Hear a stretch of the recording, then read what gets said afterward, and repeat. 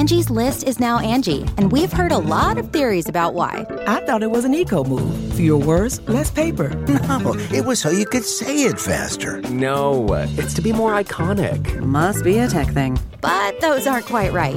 It's because now you can compare upfront prices, book a service instantly, and even get your project handled from start to finish. Sounds easy. It is, and it makes us so much more than just a list. Get started at Angie.com. That's ANGI, or download the app today. Greetings, humans. You have entered the Command Zone, your destination for all aspects of Elder Dragon Highlander. Enjoy your stay.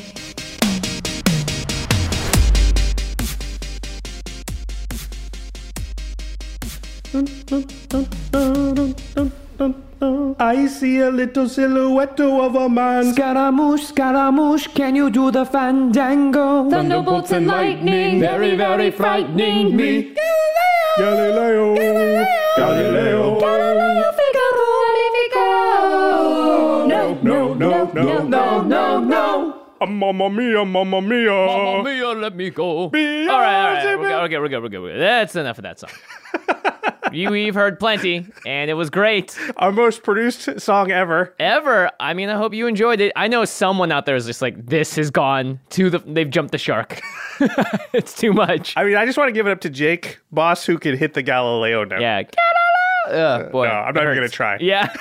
Anyway, what's up, everybody? You're watching / listening to the Command Zone podcast. I'm your host, Jimmy Wong. How's it? It's Josh Lee Kwai. And it's a very special episode today because we are, we had a great montage of singing from everyone at the office, but we're also bringing on our editors here at the office to talk to you all about their favorite cards in Commander. Yeah, it's pretty cool. So everybody got to sing at the start, and everybody's going to be in this episode. So all the people that we talk about at the end of every one of our podcast episodes, you're going to get to hear from today because everybody's going to talk about their favorite cards. Yeah, and we're talking about a lot of cards, and you might want to purchase some of those cards. You can do so by heading over to our sponsor, cardkingdom.com/command zone. There you can find all of your singles, sealed products, and more. Theros Beyond Death, the most recent set, is out. I mentioned a couple of cards from that set in my favorite card review, and there's going to be lots more cards mentioned today. So if you want to pick any of those up, cardkingdom.com/command zone. Also, the new Unsanctioned product is on the horizon. You might be able to pre-order that now. So that's something to look for. Yeah, they look sweet. Our other sponsor is Ultra Pro,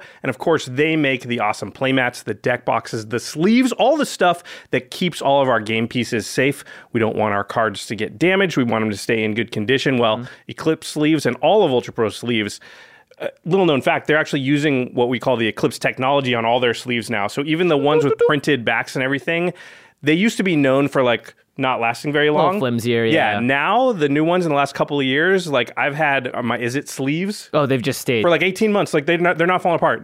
So Ultra Pro stuff, really, really great, and really will protect all your cardboard. Always upping their game. And the last way to support the show is directly at patreon.com/command zone. We love our patrons. We get to talk to them at the right tier on Discord every single week, answer bunches of questions, and we got a great moderating team there as well. So if you want to join us, check on patreon.com/command zone, and we shout out one lucky patron every single week. So this week's episode and song is dedicated to Bobby Rizinger. Bobby, you rock. His name, I didn't even realize this, has the word singer in the back end of it. Well, it's just randomly chosen. I swear.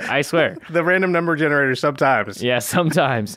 Okay, on to the main topic. So we often do get asked this question: what is your favorite card in Commander? What is your favorite this, underrated that? And we get the question so much that I thought it'd be fun to put together an episode where not just Josh and I get to talk about our favorite cards, because it would end after 2 cards. Yeah, that would be a short episode.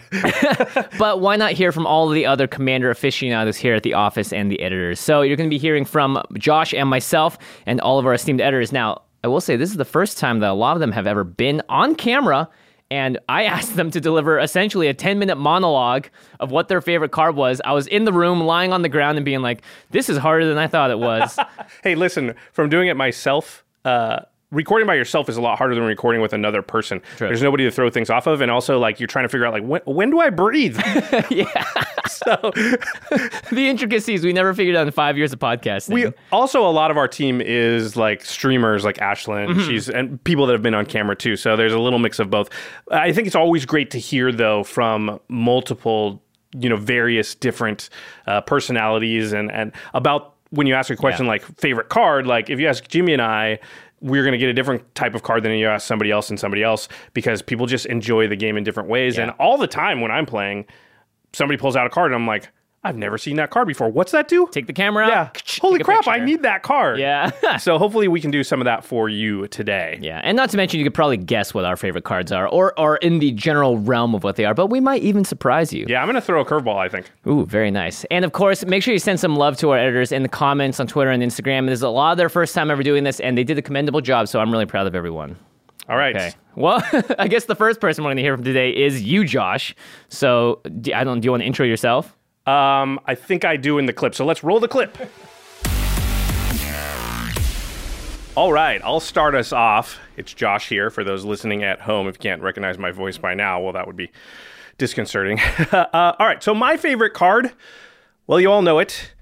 It's Vedalken Orrery. Okay, just kidding. I'm not going to talk about Vedalken Orrery because I pretty much talk about it every single episode, so it seems like it would not be probably the most interesting thing for me to talk about here. So what I'm going to do instead is I'm going to discuss one of my favorite cards that, well, none of you are playing. And we don't talk about it on the show very often, or we haven't yet, but I'm about to remedy that. It's a super underrated card. I would say it's probably one of the most underrated cards maybe in the entire format. On EDH Rex stats, right now, this card is in only 403 out of a possible 131,423 decks. 400 out of more than 130,000 possible decks. That is statistically 0%. So when I say none of you are playing this card, statistically none of you are playing this card. All right, what card is it? It's called Reap. That's it, Reap, R-E-A-P. It's 1 in a green for an instant.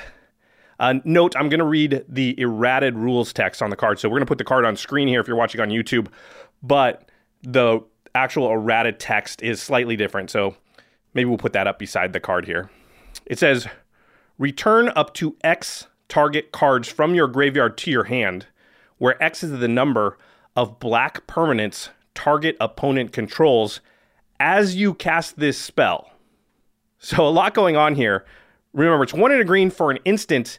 You return up to X target cards from your graveyard to your hand. Cards. A lot of green stuff these days says permanents. This is any cards. You can get instants, sorceries, planeswalkers. Well, I guess that's a permanent. The other thing to note that I think is really interesting on the errata here is that you target an opponent and it gives you X cards from your graveyard equal to the number of black permanents that opponent controls, but it's as you cast this spell. So it's difficult for you to get blown out by somebody removing some of the black permanents that the target opponent has, or them sacking some stuff, because as you cast it, it's too late. Once you've cast the spell, you count the black permanents. This card is very, very good, and I understand why people don't play it, because it says black permanents target opponent controls, and people generally don't like to play cards that, in their mind, they think sometimes this might get 0 cards. However, black is very popular in the format. It's one of the most powerful colors. According to our stats episode, it might be in first or maybe second most powerful color. And in like 95% of games, there's going to be at least one opponent playing black. Often there's multiple opponents playing black. So I think you're almost always, and it's 1 in a green for an instant.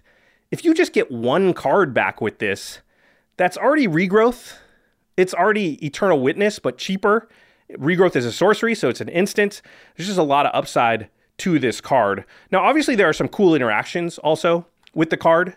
There is ways to sort of alter the colors of permanents on the battlefield so that you can really abuse this and take advantage of it. There's a card called Darkest Hour. This is 1 black for an enchantment. It says, all creatures are black. That's it.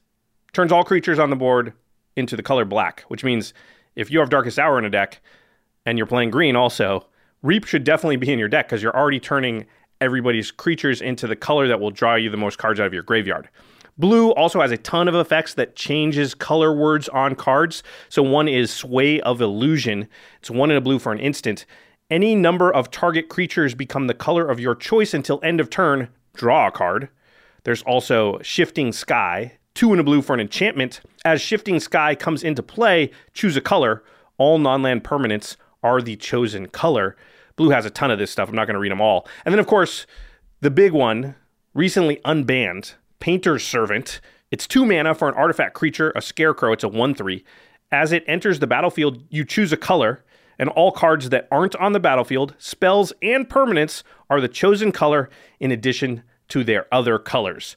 So if Painter's Servant's in your deck and you're playing green, you 100% should be playing Reap, because you're turning their lands and everything into the color black, if black's the color you choose with Painter's Servant.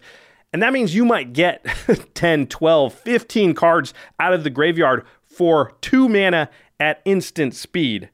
I just want to reiterate, though, that this card, Reap, is good even if you don't have any color-changing shenanigans or enchantments or whatever going on in your deck.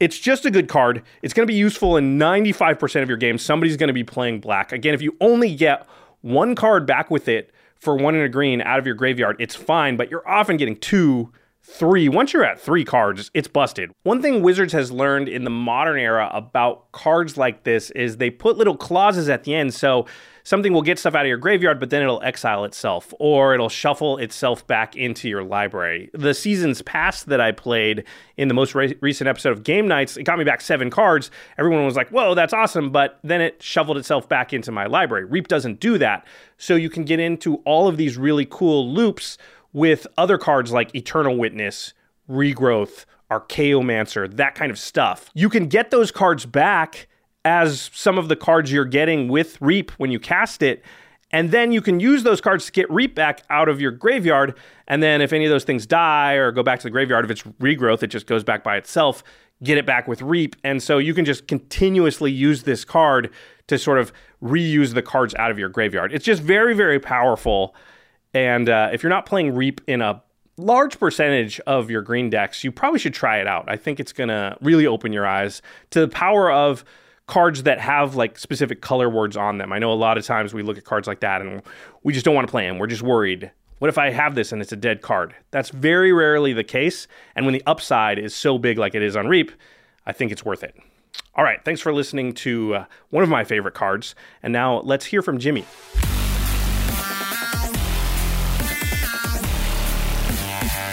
Hey everyone, I am Jimmy Wong. I am one of your hosts here at the Command Zone podcast and Game Nights. So no surprise, one of my absolute favorite cards ever in Commander.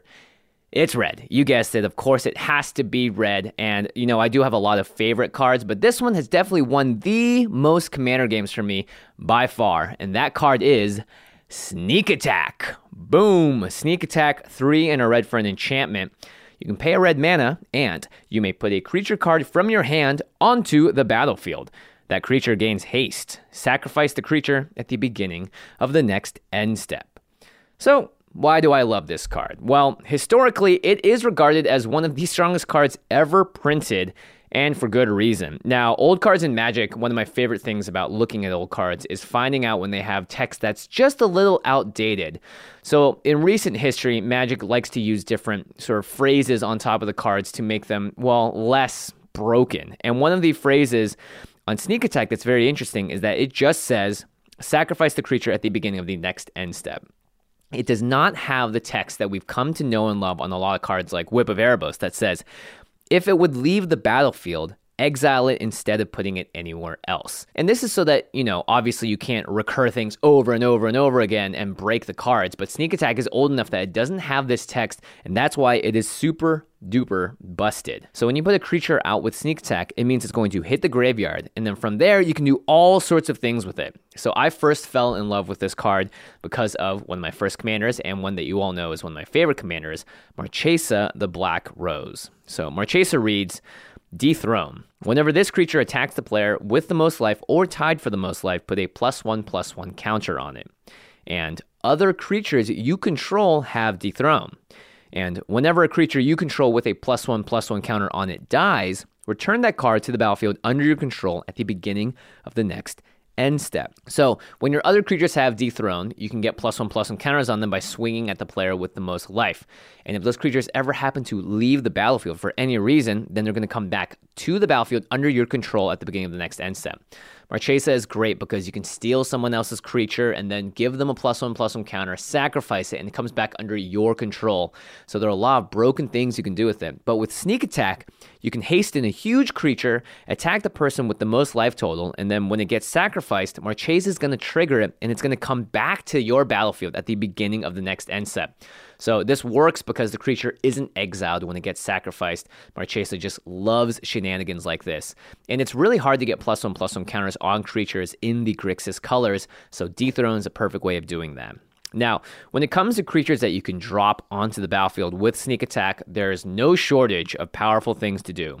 I'm a big fan of dragons, as you all know, and cards like Scourge of the Throne or Utvara Hellkite, those are the cards that can just literally swing the entire game in your favor. And Utvara Hellkite makes a lot of tokens when it attacks, and those tokens are going to stick around even if the Utvara Hellkite has to be sacrificed at the end step. So obviously, make a ton of creatures, put them on the battlefield. Scourge of the Throne is going to give you extra combat steps. Maybe Utvara Hellkite is going to be able to swing twice, and at the end of it, you're going to have all of these tokens left over, and you're probably going to have done a decent amount of damage to the table.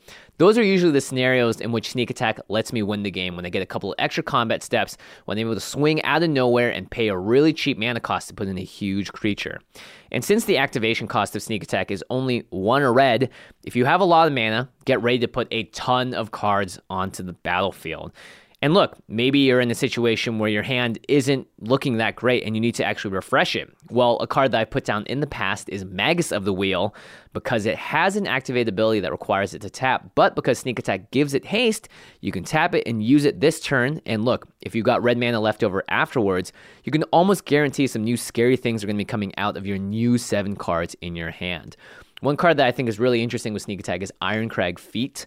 It's a new card that adds a bunch of red mana, but it basically doesn't let you cast more spells this turn. However, when you have activated costs of a card like Sneak Attack on the battlefield, it doesn't care about you actually playing the card because you're cheating those cards onto the battlefield. So it's one of those cool little interactions where you can get around some text that's supposed to be detrimental. And that, to me, of course, is the beauty of Commander. So, you can be evil like Craig with this card. You can drop out a Blightsteel Colossus. You can be Eldrazi like Ashlyn and throw an Ulamog down with Annihilator. The possibilities really are endless when you can draw from the entire history of Magic. And boy, if you look back, there are some scary, scary things you can do. You don't even need to be mono red. You can put this in any deck that plays red. So commanders that pair very well with this obviously are Animar, Rakdos, Lord of Riots. You have Xenagos, God of Revels, and a new one, Lathliss, Dragon Queen. So do you see any similarities between these commanders? They all kind of want to put out giant, very, very scary creatures. And if you're able to do that just a little bit sooner thanks to Sneak Attack, you're going to be able to swing the game in your favor and probably become enemy number 1. Some new cards that I'm really excited about from recent sets include the new Purphoros from Theros Beyond Death. While he's not as powerful as Sneak Attack, his ability is very similar, and it's one that we haven't really seen in Magic ever, and so having a redundant effect like that in a deck that really wants it can be game-changing. Now, M20 also has some cool cards like Cavalier of Flame that has an Enter the Battlefield and a Dies trigger. So you're going to actually get both of them when you play them with Sneak Attack. And then there's also some scary new dragons. I do love me some dragons like Drakuseth, Maw of Flames. Ooh, that thing swings in once, your opponents are going to have some trouble. And that's it. So if you're at the table with me and we're playing Commander at a Magic Fest or at a convention or something, and I'm playing red, well, you better be packing some enchantment removal and at instant speed, because you really don't want to see what happens when I get Sneak Attack out. It's the card that's won me the most games, and it will probably steal a couple more victories for me in the future. All right, that does it for my favorite card in Commander. Obviously, there are lots of favorite cards of mine, but this one really holds a special place in my heart. Up next, we are going to hear from Craig Blanchett, the Infect King, Mr. Infect himself. My question is he going to choose a Phyrexian card for his favorites? Who knows? There's only one way to find out, so let's see what he has to say.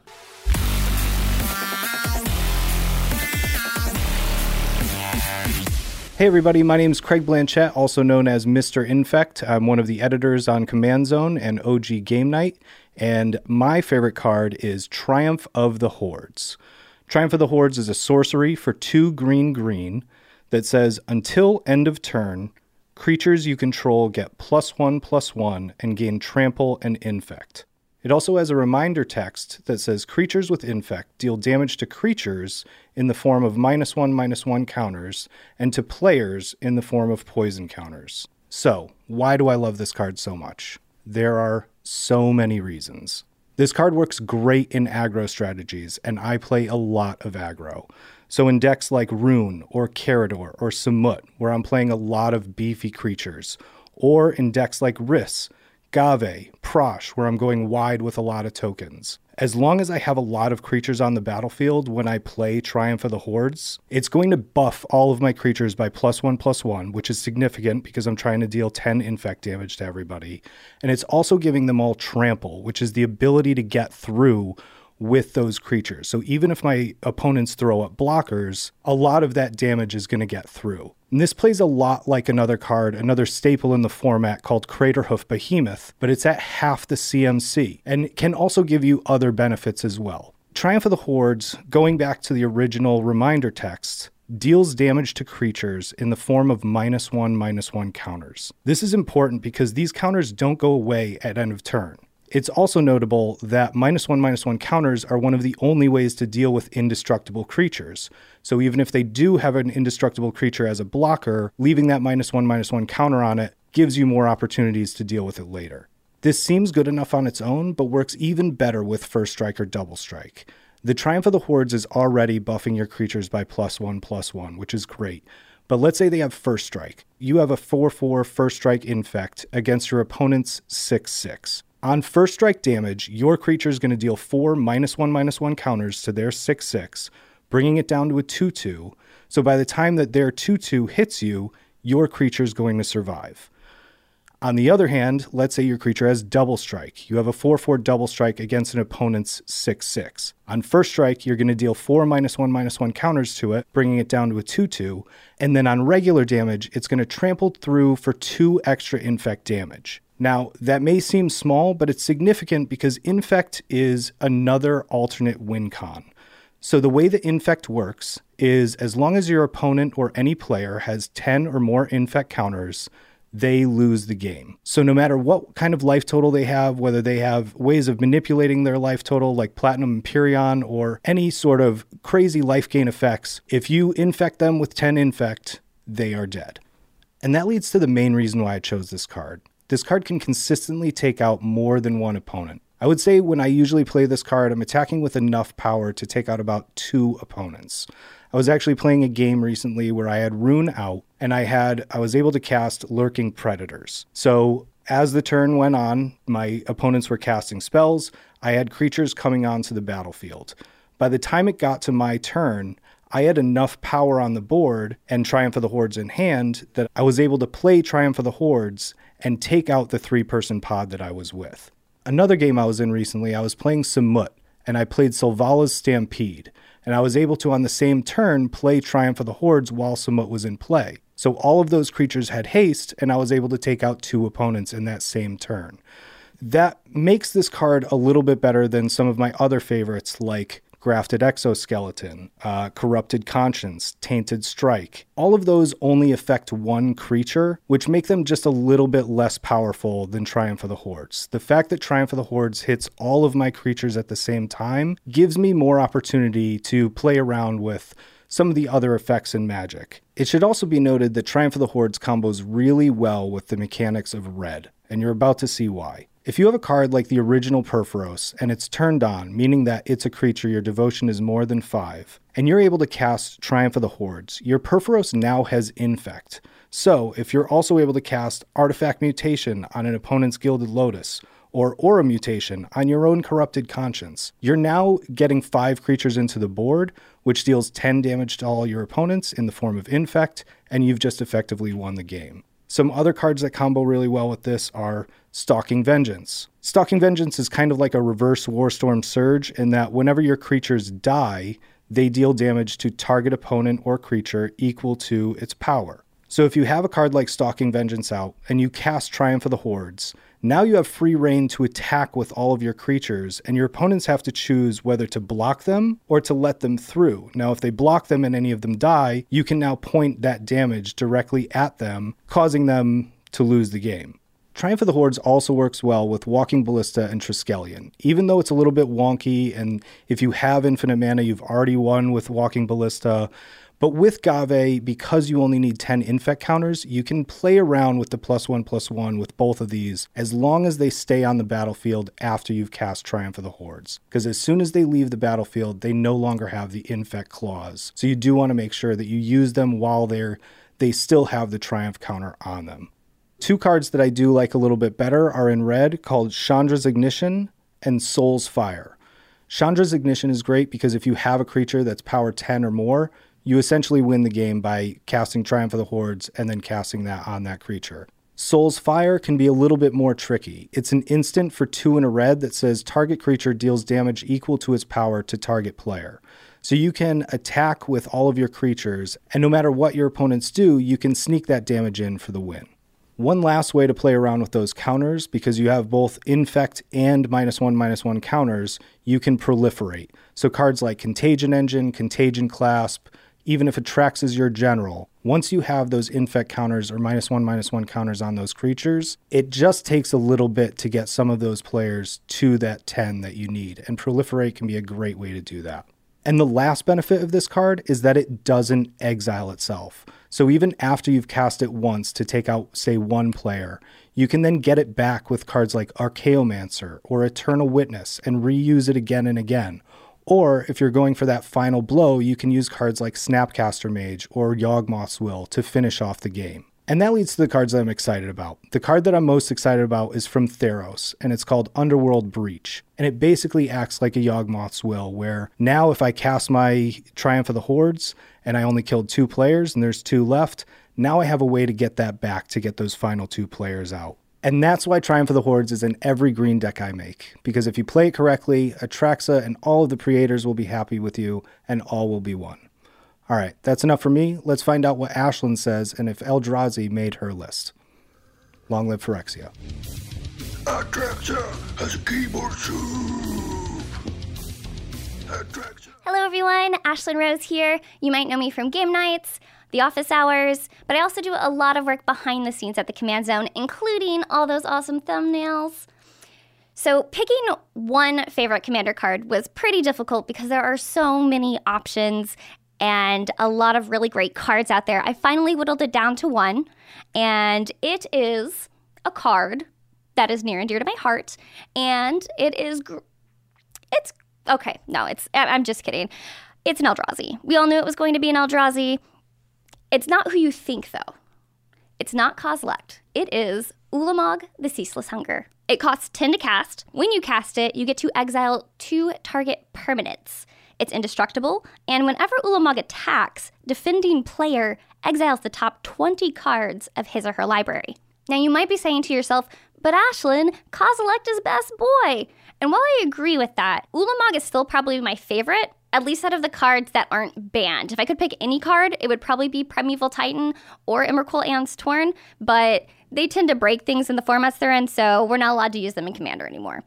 But now back to Ulamog. There are a lot of reasons that this card is great, but before I get into all of those things, I want to talk about why it's my favorite card. I started playing Magic back in 2009 when Duels of the Planeswalkers had just released on Xbox, which was also around the time that Zendikar came out. It was the first non-core set that I really got a lot of experience with. There was Alara Reborn, but we're not going to count that because I was learning the ropes, and that set was just insane in and of itself. So Zendikar was where it was at. So naturally, like a baby duck, when it first opens its eyes and gazes upon the bright and wonderful and beautiful world and imprints on the first thing it sees, I opened my eyes and looked at the plane of Zendikar and saw Eldrazi. I remember brewing my first deck for a PTQ. It was the first PTQ I ever went to, and it was this kind of janky wall deck. Essentially, I'd want to play as many Wall of Omens to get into my card draw, to get into Overgrown Battlements, to eventually hardcast a Summoning Trap, or just hardcast an Eldrazi. Then M11 came around, and Primeval Titan came out with all the other Titans, and then Eldrazi Green became a thing in Standard, and then it became my thing, and that's kind of where everything started. The rest was history. Now, you might be wondering why I didn't pick Ulamog the Infinite Gyre, who is the original Ulamog from Zendikar. Ulamog the Infinite Gyre costs 11 mana. When you cast it, you get to destroy target permanent. It has Annihilator 4. It's also indestructible. And when it's put into a graveyard from anywhere, its owner shuffles it back into its library. Look, while I love Annihilator and miss it dearly, destroying a permanent just isn't as effective as getting to exile 2 permanents. There's a lot of recursion that you can do, or just ways to protect things in a game of Commander, that exiling is always going to be the better effect. On top of that, being able to exile 2 permanents for the price of 10 CMC is incredible. In fact, there's not a lot of other cards out there that can pair. For example, let's take a look at Archon of Justice. Archon of Justice is 3 white. It's a flying 4/4 creature. When Archon of Justice is put into the graveyard from play, remove target permanent from the game. So it's 5 mana, it's a body, but the creature has to die to be able to exile something. There's a lot of ways to get rid of a creature off a board without it dying, so that's not really going to help us here. In white-black, we have Despark, which is a white and a black instant. You get to exile target permanent that's 4 CMC or greater. So sure, we can hit a lot of big creatures with that, but at the end of the day, being able to exile any target permanent is going to be a lot stronger than having the restrictions of CMC. And then we have things like Perilous Vault, which is 4 CMC for an artifact. You pay 5 to tap it, and exile all non-land permanents. It costs 9 mana in total, essentially, and then it's exiling all non-land permanents. So that hits your board, too. And you don't get to hit lands. And sometimes you do want to hit lands with Ulamog, especially if they're causing a lot of problems, like a Thespian Stage or Strip Mine. Ulamog can be used as a great political tool when it comes to like wanting to hit people's lands or anything else. So being able to have the option at least to do that, I think is important. So we have another colorless spell, Scour from Existence. It's instant speed. You get to exile target permanent for 7 mana, but the problem is that's almost as much as Ulamog already costs. It's just 3 short, and you only get to exile 1 permanent. So here we are again, where Ulamog just seems like the better choice. Then we have a personal favorite of mine, Karn Liberated, for 7 CMC. If you -3 loyalty, you can exile target permanent, which is pretty great. You can still hit lands with it. You can do a lot of things. You also have the hand disruption from the plus ability. But it's not a creature, so if you're going against creatures and you need a big butt to help block things, he's not going to do it. He's not indestructible, and it usually dropping any type of planeswalker is going to draw you a lot of hate, so I personally don't think it's as good as Ulamog. Then we have cards like Merciless Eviction, which is 4 white-black, and it's a sorcery where you get to choose one, exile all artifacts, creatures, enchantments, or planeswalkers. So again, you don't really get the flexibility and choice that you get with Ulamog. Another reason why I love this card is because it's so versatile. It can go in any deck because it's colorless. Yes, it has a huge CMC, but there are so many different ways to get around that or at least reduce its cost that usually it's not a problem. So first, let's talk about the cards that allow you to cast it so that you get the trigger, but you don't have to pay as much. We have Aetherworks Marvel, which is 4 CMC. Whenever a permanent you control is put into the graveyard, you get 1 energy. You can pay 6 energy and tap it, look at the top 6 cards from your library. You may cast a card from among them without paying its mana cost, and put the rest of them on the bottom of your library in any order. In blue, we have a couple of options. We have Omniscience, which is 7 blue. It's an enchantment. You may cast non-land permanent cards from your hand without paying their mana cost. You also have Aminatu's Augury, which costs 6 blue for a sorcery that exiles the top 8 cards of your library. You may put a land card from among them onto the battlefield. Until end of turn, for each non-land card type, you may cast a card of that type from among the exiled cards without paying its mana cost. And then you have Counterlash for 4 blue. It's an instant speed, counter target spell. You may cast a non-land card in your hand that shares a card type with that spell without paying its mana cost.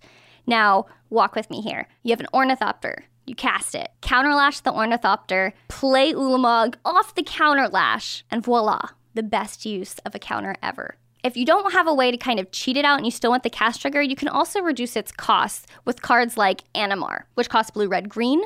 It's a legendary creature elemental. We see him a lot as a commander. Protection from white and black. Whenever you cast a creature spell, put a +1/+1 counter on Animar, Soul of the Elements. creature spells you cast cost 1 less to cast for each +1/+1 counter on Animar. If you've seen Vinny pilot his Animar deck, you know that it doesn't take a long time to get a lot of counters on Animar, which means it probably won't take you a lot of time to cast Ulamog for essentially free. What's really great about the cast trigger is that even if a player counters Ulamog, that effect still happens, so it's still going to exile 2 permanents no matter what. Now, exiling 2 permanents isn't the only important text on the card. It's a huge body, it's the only Eldrazi Titan that's indestructible, and when you attack a player, they have to exile the top 20 cards of their library. So even if you aren't taking advantage of the cast trigger, there's still a lot of other good things that you can do with this card. So we can find ways to cheat it out in every single color. We just don't worry about the cast trigger. First up is Planar Bridge, which costs 6. It's a legendary artifact. You pay 8 and tap it, search your library for a permanent card, put it onto the battlefield, then shuffle your library. And then there's also Quicksilver Amulet, which is 4 mana, and then you pay 4 and tap it. You may put a creature card from your hand onto the battlefield. So it's slightly cheaper, and its target creature was just fine because Ulamog's a creature. In green, we have Elvish Piper, Defense of the Heart, and Champion of Ronus. Elvish Piper is 3 and a green for a 1/1 Elf Shaman. You can pay a green and tap and put a creature card from your hand into play. Defense of the Heart is 3 and a green as well, but it's an enchantment, and during your upkeep, if one of your opponents controls 3 or more creatures, sacrifice Defense of the Heart, search your library for up to 2 creature cards, which means you can get another Eldrazi, and put those creatures into play, shuffle your library afterward. And then we have Champion of Ronus, who is also 3 and a green for a 3/3 Jackal Warrior. You may exert Champion of Ronus as you attack. When you do, you may put a creature card from your hand onto the battlefield. In red, we have Sneak Attack, which is 3 and a red. And this enchantment says, pay a red, choose a creature card from your hand, and put that creature into play. That creature is unaffected by summoning sickness. At the end of turn, sacrifice the creature. Blue was interesting because there's a lot of cards in blue that have these types of effects are more universal, but one of the ones that aren't is Shifty Doppelganger. This card is 2 and a blue for a 1/1 Shapeshifter. You pay 3 and a blue to remove this card from the game, put a creature card from your hand into play. That creature gains haste until end of turn, and at the end of turn, you sacrifice that creature. If you do, you return Shifty Doppelganger back to play. And the other 2 cards in blue are, like I said, universal, so that's going to be Braid's Conjurer Adept, which is 2 blue for a 2/2 human wizard. At the beginning of each player's upkeep, that player may put an artifact, creature, or land card from his or her hand into play. And Show and Tell, which is 2 and a blue. For a sorcery, each player may put an artifact, creature, enchantment, or a land card from his or her hand onto the battlefield. Black and white were interesting because there aren't ways to really put the creatures from your hand onto the battlefield, but we do have a ton of effects that bring them back from the graveyard, so I'm going to go over a few here, starting with Reanimate, which only cost 1 black to return target creature card from a graveyard onto the battlefield under your control. You do lose life equal to its converted mana cost, but you're probably going to end the game soon anyways. And then you have a bunch of other cards that have pretty much the same effect as Reanimate with varying different costs, such as Animate Dead, Necromancy, Beacon of Unrest, Betrayal of Flesh. There's a lot of black cards that you can take advantage of for this. Typically, you're going to be finding a way to mill Ulamog into your graveyard and then bring him out to party later with one of these cards. And in white, we also have a lot of Reanimate things like Breath of Life, Surprise Deployment, Resurrection. So Ulamog is really great with these type of effects because it doesn't shuffle back into your library like a lot of the older Eldrazi do. Okay, let's recount all the reasons why I love Ulamog the Ceaseless Hunger. 1. I'm a duckling that imprinted on Eldrazi. 2, it's probably the best cast trigger out there. 3, it's super versatile. We can play it in any deck if we want to because there's a card that supports it in every color. And while all of those things are wonderful and valid, I think it's super important to remember that your favorite card doesn't have to be strong, very meta, great value. It just has to mean something to you, even if that's just a really cool memory with some janky little card. All right, enough about my favorite card. Let's go ahead and see what our Game Nights editor extraordinaire and my brewing buddy, Murph, has to say. Okay, before we continue, let's take a quick break and hear a message from our sponsors. You can host the best backyard barbecue when you find a professional on Angie to make your backyard the best around. Connect with skilled professionals to get all your home projects done well. Inside to outside, repairs to renovations. Get started on the Angie app or visit Angie.com today. You can do this when you Angie that. The Angie's List you know and trust is now Angie, and we're so much more than just a list. We still connect you with top local pros and show you ratings and reviews, but now we also let you compare upfront prices on hundreds of projects and book a service instantly. We can even handle the rest of your project from start to finish. So remember, Angie's List is now Angie, and we're here to get your job done right. Get started at Angie.com. That's ANGI, or download the app today. Angie has made it easier than ever to connect with skilled professionals to get all your jobs projects done well. I absolutely love this because, if you own a home, it can be really hard to maintain. It's hard to find people that can help you for a big project or a small. Well, whether it's in everyday maintenance and repairs or making dream projects a reality, it can be hard just to know where to start. But now all you need to do is Angie that and find a skilled local pro who will deliver the quality and expertise you need. Angie has over 20 years of home service experience, and they've combined it with new tools to simplify the whole process. Bring them your project online or with the Angie app, answer a few questions, and Angie can handle the rest from start to finish. Or help you compare quotes from multiple pros and connect instantly, which means you can take care of just about any home project in just a few taps. Because when it comes to getting the most out of your home, you can do this when you Angie that.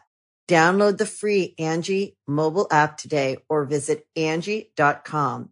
That's ANGI.com. Angie's List is now Angie, and we've heard a lot of theories about why. I thought it was an eco move. Fewer words, less paper. No, it was so you could say it faster. No, it's to be more iconic. Must be a tech thing. But those aren't quite right. It's because now you can compare upfront prices, book a service instantly, and even get your project handled from start to finish. Sounds easy. It is, and it makes us so much more than just a list. Get started at Angie.com. That's ANGI, or download the app today. Discover why critics are calling Kingdom of the Planet of the Apes the best film of the franchise. What a wonderful day! It's a jaw-dropping spectacle that demands to be seen on the biggest screen possible. I need to go. Hang on. It is our time. Kingdom of the Planet of the Apes. Now playing only in theaters. Rated PG-13. Some material may be inappropriate for children under 13. All right, let's get right back into it. Moving on.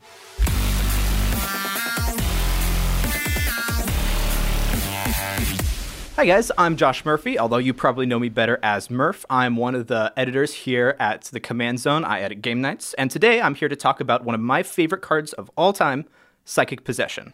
So, Psychic Possession is an enchantment, 2 blue aura, enchant opponent. Skip your draw step. Whenever enchanted opponent draws a card, you may draw a card. So what this card does is when you play it, you choose an opponent, you enchant them. And then whenever that opponent draws a card, you also draw a card. So the downside is you skip your draw step, but it's not that much of a downside because you're still drawing during the opponent that you enchanted, their draw phase. So the way Psychic Possession works is you skip your draw step. Seems pretty bad, right? Well, when you play it, you enchant an opponent. And whenever that opponent draws a card, you also draw a card. So we all have that one friend that loves to draw and draw and draw and draw, right? Psychic Possession is perfect against friends like that. So say Jimmy plays a Phyrexian Arena, and I enchant him with Psychic Possession. Jimmy's going to be drawing 2 cards during his turn and losing a life. And you also get to join in on those drawing 2 cards, but you don't even have to lose 1 life. That's value. This card is great against opponents who run cards like Rhystic Study or Consecrated Sphinx, because that opponent is going to be drawing a bunch of cards, and if you enchant them with Psychic Possession, you're also going to be joining in on drawing lots and lots and lots of cards. But you're not spending any of your other resources to draw those cards. Just this one card. It's awesome. But just because you play Psychic Possession does not mean that you don't have to play other card draw spells. If you have Psychic Possession in your deck, you have access to whatever card draw spells your opponents are playing, in addition to the card draw spells from your own deck. It's like you're playing twice the amount of card draw without having to dedicate that many slots to it. However, there's other ways to help make Psychic Possession an even better card in your deck. Let's take wheel effects. So Wheel of Fortune, Windfall, these cards do extra work for you because you are drawing 7 cards and your opponents are also drawing 7 cards. So as long as one of your opponents is enchanted with Psychic Possession, great. Now you're drawing double the amount of cards, 14 instead of 7. That's pretty cool. Another card that works really well with Psychic Possession is Teferi's Puzzle Box. So Teferi's Puzzle Box says, at the beginning of each player's draw step, that player puts the cards in their hand on the bottom of their library in any order, then draws that many cards. So this works well with Psychic Possession because Psychic Possession says to skip your draw step. So you're not going to be affected by the Teferi's Puzzle Box at all, but your opponents will. And when they do so, they put the cards on the bottom of their library and draw that many cards, which allows Psychic Possession to trigger, and you're also going to draw that many cards. Cards like Prosperity or any other cards that say each player draws a card are excellent with Psychic Possession because, yet again, just like the wheels, you're going to be drawing a card, and your opponents are going to be drawing a card, so you're going to be drawing additional cards. Pretty spicy tech with this is Solitary Confinement. Solitary Confinement is an enchantment, 2 and a white. At the beginning of your upkeep, sacrifice Solitary Confinement unless you discard a card. Skip your draw step, and you have Shroud, prevent all damage that would be dealt to you. So usually the way Solitary Confinement plays out is you play the card, and you can't draw anymore. So you just keep discarding cards until you have no more cards in hand, and Solitary Confinement goes away. But with Psychic Possession, you're drawing cards on your opponent's turn, not your own.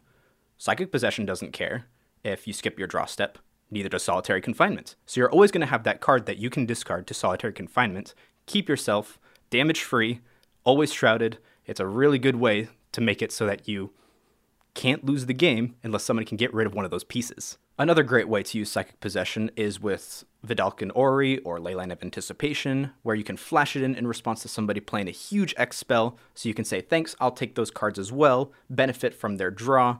It's a lot of fun. I've found that people will rarely stop playing their draw spells when you play this card because people still need to play Magic, so you're almost always going to get the advantage from your opponents playing their decks. Sometimes they try to get tricky and won't play their draw spells, in which case I would recommend trying to get a little bit political, try to be their friend, try to reach out, and then hopefully you can get them to start playing their draw spells, start playing their deck a little bit more, then you'll reap the benefits. 2 closing thoughts. One thing you should never do with this card, never play it on an opponent with Necropotence. You will not draw cards for the rest of the game. It's a really bad idea. Something that you should always do is enchant Joshly Quiet with it. You will get so much value, it'll be so much fun, and watch him squirm a little bit in his seat is always worth a card slot in your deck. All right, that's all I have for today, and so I'm going to give it off to my good friend Jake Boss.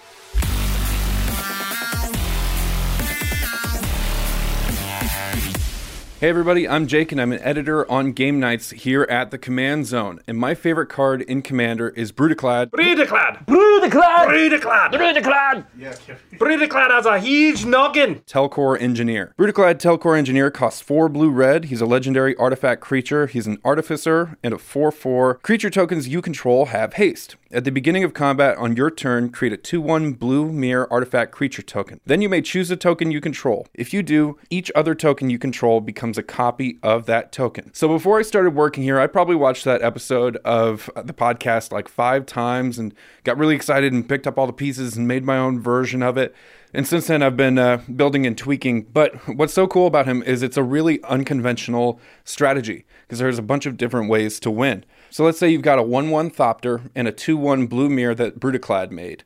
You can choose to copy the flyer, and then your 2/1 becomes a copy of that. Or if you want more power on the ground, you can copy the 2/1, and now both of your tokens are 2/1s. One thing about it, though, is that all of your tokens have to change into that. You can't just change some.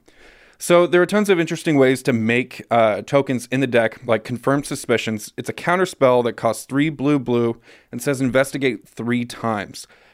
Even in this deck, any card that says create 3 tokens can be super valuable, because imagine you've got a 4/4 on the board, and then you've got 3 clue tokens, which are pretty low value for what those do on their own, but being able to convert them into 4/4s makes the value insane.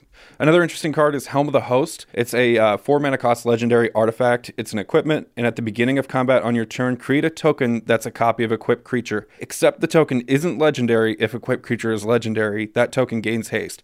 Now, it costs 5 to equip it, so it is kind of magical Christmas land, but if you're able to get a non-legendary Brudiclad on the board, you're just going to explode out of nowhere, and if he sticks around, then it's just bad news for your opponents.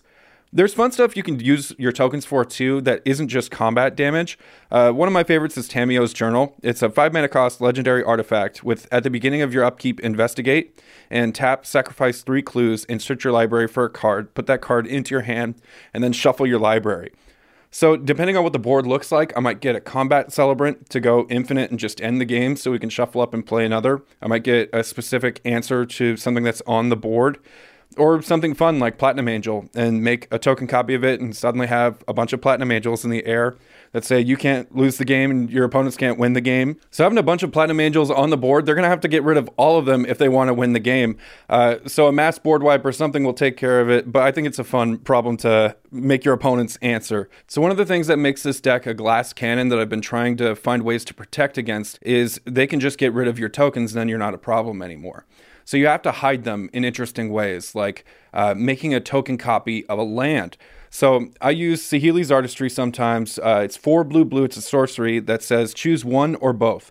Create a token that's a copy of target artifact, and create a token that's a copy of target creature, except it's an artifact in addition to its other types.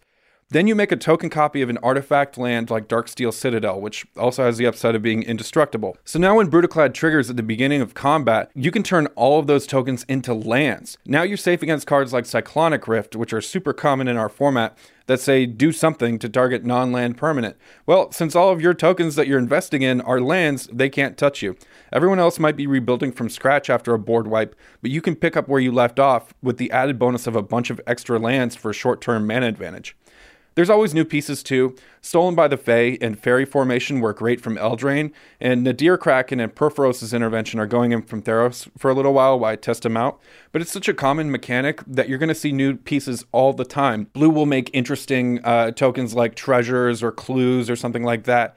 And then red always makes tramply, hasty elementals, which are super useful. All right, everybody, that's my favorite card in Commander, Brutaclad Telkor Engineer. Let's hear from the next person down the line, which is Lady Danger, about her favorite card in Commander.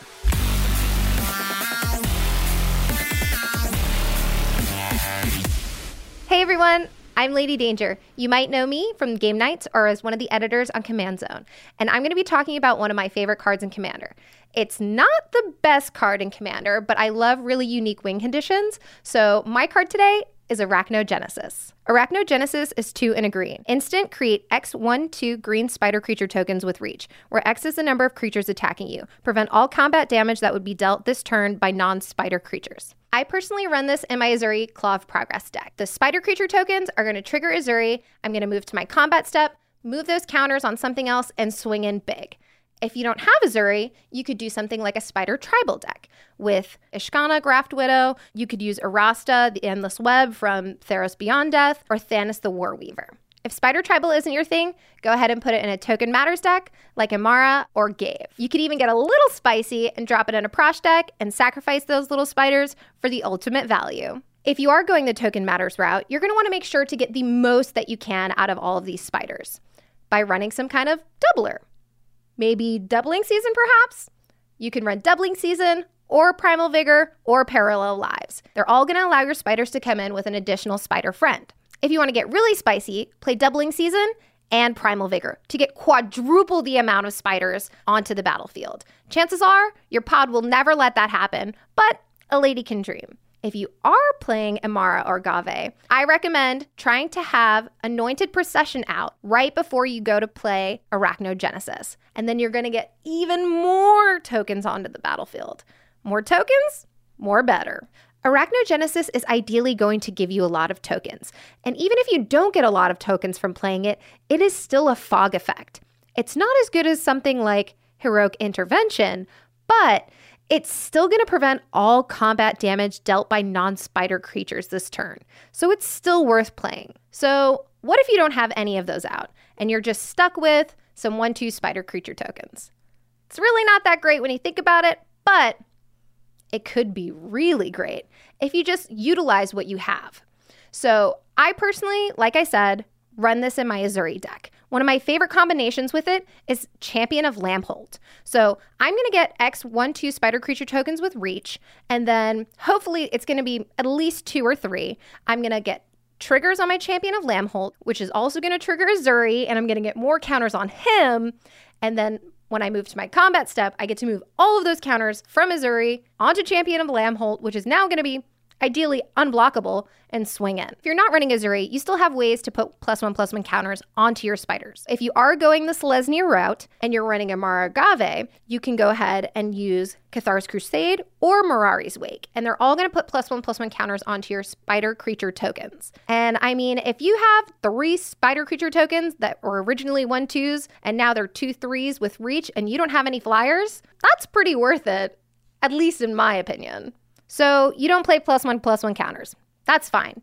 You're wrong, but that's fine. You could sacrifice your spider creature tokens with things like Grave Pact or Ashnod's Altar. You can use the mana to play additional cards, or you can use Grave Pact for board control and value. So Josh always talks about card advantage. So why don't you utilize your spiders for card advantage? You could play things like Sadistic Hypnotist to utilize your free tokens for card advantage by making your opponents discard their hands. And you know that if you have more cards in your hand than your opponent, chances are you're probably going to win the game. Cards like Purphoros, God of the Forge, and Impact Tremors are all great ways to abuse your token triggers for direct damage to your opponents. And don't forget to have out a Doubling Season, or maybe even a Panharmonicon. They're going to get you a few extra points of damage in, and we all know that every single point of damage matters in a Commander game. So I think that my favorite moment playing Arachnogenesis kind of came out of nowhere. I was sitting at my local game store playing a very casual game of Commander when my opponent decided that he was going to play Aggravated Assault and a Nihil combo. He proceeded to attack multiple times and kill every single other player at the game. And I was the last person he decided to attack. And by the time he got to me, he was attacking with like 80 warriors. He looks at me and he goes, well, do you want to scoop? And me being me, I look back at him and I go, are you tapped out?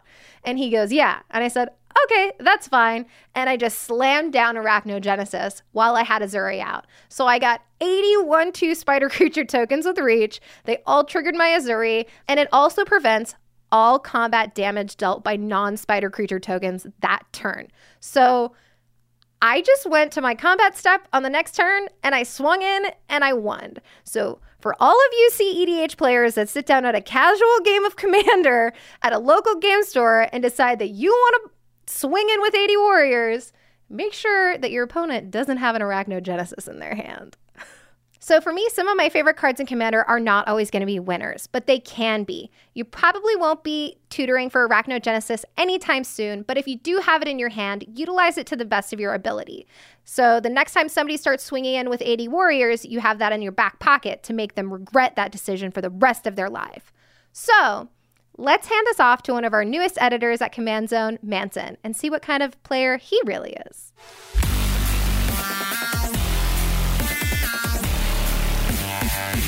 What's good, everyone? My name is Manson. I'm the newest editor here at the Command Zone podcast. And one of my favorite cards to play in Commander is Villainous Wealth. So Villainous Wealth costs X, black, green, blue. It's a sorcery. Target opponent exiles the top X cards of their library. You may cast any number of non-land cards with converted mana cost X or less from among them without paying their mana costs.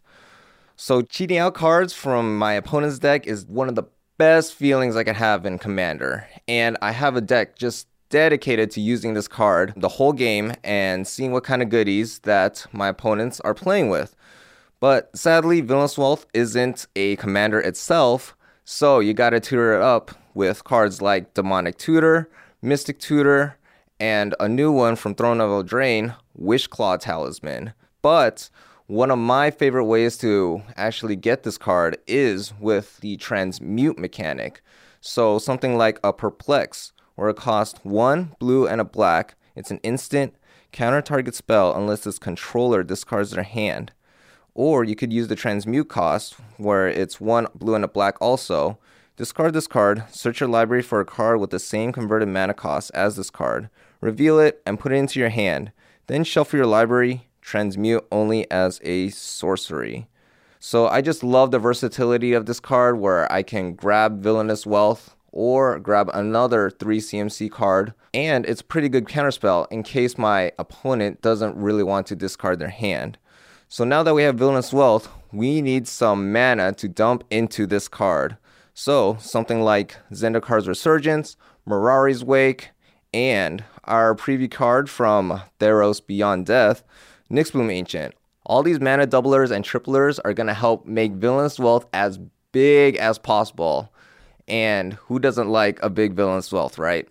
We also have Primal Amulet that can help reduce the X cost. But I'm way more interested in the flip side, which is Primal Wellspring, which copies Villainous Wealth and lets me target another player if I wanted to. Why settle for one big Villainous Wealth when you can get two targeting two players? Some other cards that can help copy Villainous Wealth are Unbound Flourishing, Swarm Intelligence, and one of Jimmy and Josh's favorite cards is Narset's Reversal, which allows you to bounce your own Villainous Wealth back into your hand, and the copy will still be able to target one of the other players, but you get the Villainous Wealth back, meaning next turn you're setting up for another huge X spell. And lastly, the best part about this is that Villainous Wealth doesn't exile itself, so you're able to recur it with stuff like Eternal Witness, Regrowth, and Wildest Dreams. All these spells help you get back Villainous Wealth for the next turn to be able to copy it 1 time, 2 times, 3 times, and keep the whole cycle going. And lastly, one of my pet cards in this deck is Oblivion Sower. So Oblivion Sower costs 6 generic mana. It's a creature, Eldrazi, 5/8. When you cast a spell, target opponent exiles the top 4 cards of their library. Then you may put any number of land cards that player owns from exile onto the battlefield under your control. So Oblivion Sower grabs all the lands that Villainous Wealth exiled and allows you to put them right back onto the battlefield under your control, so you're able to set it up for next turn. So I remember one time where X was like 33 and I was able to copy it like 3 times, being able to mill out one of my opponents who was playing the Omnath Locust of Rage. And I was able to grab a Warstorm Surge, and all the fatties that were coming in killed another player. And then lastly, I also hit a Hammer Perforos and Avenger of Zendikar. So all my tokens have haste now, and I just put a bunch of lands into play because of all the rant spells, making these tokens ginormous, swinging out, and finishing off the last player. This is why I love Villainous Wealth so much. It's super fun to play, it's super powerful, and you never know how these games play out. Back to you, Jimmy and Josh.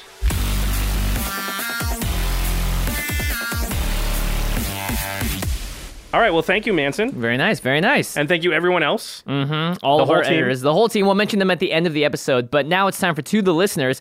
We want to know what your favorite cards are in Commander, so let us know in the YouTube comments, on Twitter, on Instagram as well now, and on Facebook. We're going to have this conversation everywhere. I want to know, are you more of a Craig Blanchett? Or are you more of a Murph type? Are you a Lady Danger or an Ashlyn Rose? Are you a Jimmy Wong or a Josh Lee Kwai? Or are you just Jake Boss?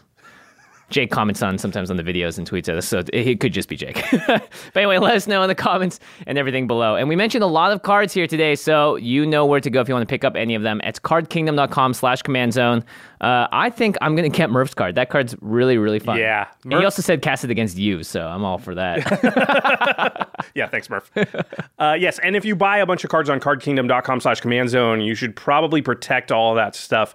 So Ultra Pro makes the best sleeves, the best playmats, the best deck boxes, also the coolest looking stuff. So it's not only going to protect all of your cards, it's also going to look awesome when you're on the battlefield. And, you know, who doesn't want to look awesome? You roll out your playmat, deck boxes and sleeves out. When all that official art, when all that stuff's looking pristine and it's all matching, you know, it's an intimidation factor for your opponents for sure. Yeah, you know, a lot of people put time and care into their clothes or their cars or their other things they own. Why not your playmats and your sleeves and make it all uniform, or mix it up, have a little asymmetry in there? Yeah, very, very cool. Okay, you thought we were done with the clips. Nope. But we're actually going to hand off the end step to Lady Danger because she has something cool she wants to talk about. All right.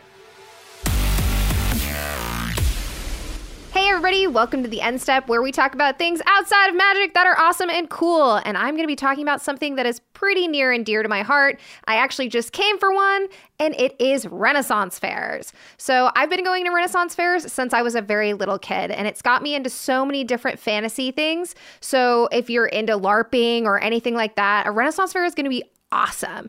There all over the world. They're local there. I think they're more so in the US than there are anywhere, but I know that there are huge LARPs out in the UK that you could go to that are pretty similar. So pretty much it's a reenactment. There's a lot of reenactments. There's some that are more like Civil War era or things like that, but this is pretty much more medieval, and it kind of runs the gambit of anywhere between King Richard or even Catherine and things like that. So you're going to go and you're going to have actors that are everywhere. It's super immersive. I encourage you to dress up in anything, truly. They have different themed weekends. They have things that are like specifically for steampunk, or there's another like time travelers weekend. So if you wanted to dress up as Star Trek or anything like that, you can do that too. But what I love about them, besides the fact that they're super interactive, is they actually are kind of historical. There's little areas that you can find throughout different places that they are doing maybe blacksmithing, or they're showing you how to loom different weaves and things like that, which are kind of forgotten arts at this point. And so when you get to go, obviously enjoy some of the performances. There's great musicians, there's jugglers, there's some Shakespearean stuff. Enjoy that, but also take the time and effort to go and look for some of the really historically accurate things out there. If that's not your thing, they have tons of things like pub crawls where they take you all over their whole town and they bring you to each bar and you get a drink, and then you get to do that with a bunch of other people. And just enjoy it. Like, let go of the world for just a little while and immerse yourself into something that's fantastical and amazing. And I almost forgot to mention it, and I think my friends would be kind of offended because I'm friends with some of them, is the jousting. You can see it at medieval times, sure, but seeing it with tons of people in a super immersive place is extravagant. I know some of these guys have been doing it for 30 and 40 years, and you get to pick a side and you can buy a little like banner and you can cheer them on, and they do it, I think, 3 times for the whole day. At the end, it's a battle to the death where they all sometimes die and then they don't, or they do something crazy. So make sure to see a joust, get a turkey leg, and immerse yourself into something fantastic. All right, very, very cool from Lady Danger. Thank you. Again, thanks to our entire editing, graphics, and logistics team. So that's Lady Danger, Craig Blanchett, Ashlyn Rose, Josh Murphy, Jake Boss, and Manson Lung. Also not in this episode because they're not Magic players yet. We're working on them. Is Sam Waldo and Alfred Estaca. I asked Sam what his favorite card was, but he's the guy that does all the animation stuff. And he went, Bayou. I was like, Bayou? Why? He just learned how much that card is worth. He just goes, because it enters untapped. You can tell he's been hanging around the office because he picks up the words, but he doesn't really know what they mean. Yeah. It's like the contextual clues. We're working on him. We had him playing some starter decks the other night. Yeah, so. He enjoyed it. Yeah. And of course, big thanks to Jeffrey Palmer, who does the living card animations that live in front and behind us on set. Not in front of the episodes on Command Zone. So big thanks. You can find him on Twitter at LivingCardsMTG. All right, everybody. This has been a fun one. Thanks for hanging out with us. And we will see you next time. Peace.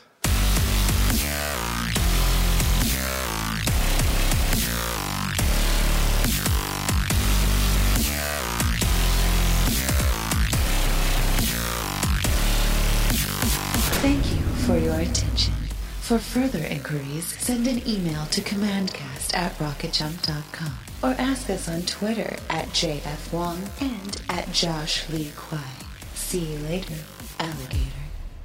Greetings, humans. The Angie's List you know and trust is now Angie, and we're so much more than just a list. We still connect you with top local pros and show you ratings and reviews, but now we also let you compare upfront prices on hundreds of projects and book a service instantly. We can even handle the rest of your project from start to finish. So remember, Angie's List is now Angie, and we're here to get your job done right. Get started at Angie.com. That's ANGI, or download the app today. You can host the best backyard barbecue when you find a professional on Angie to make your backyard the best around. Connect with skilled professionals to get all your home projects done well.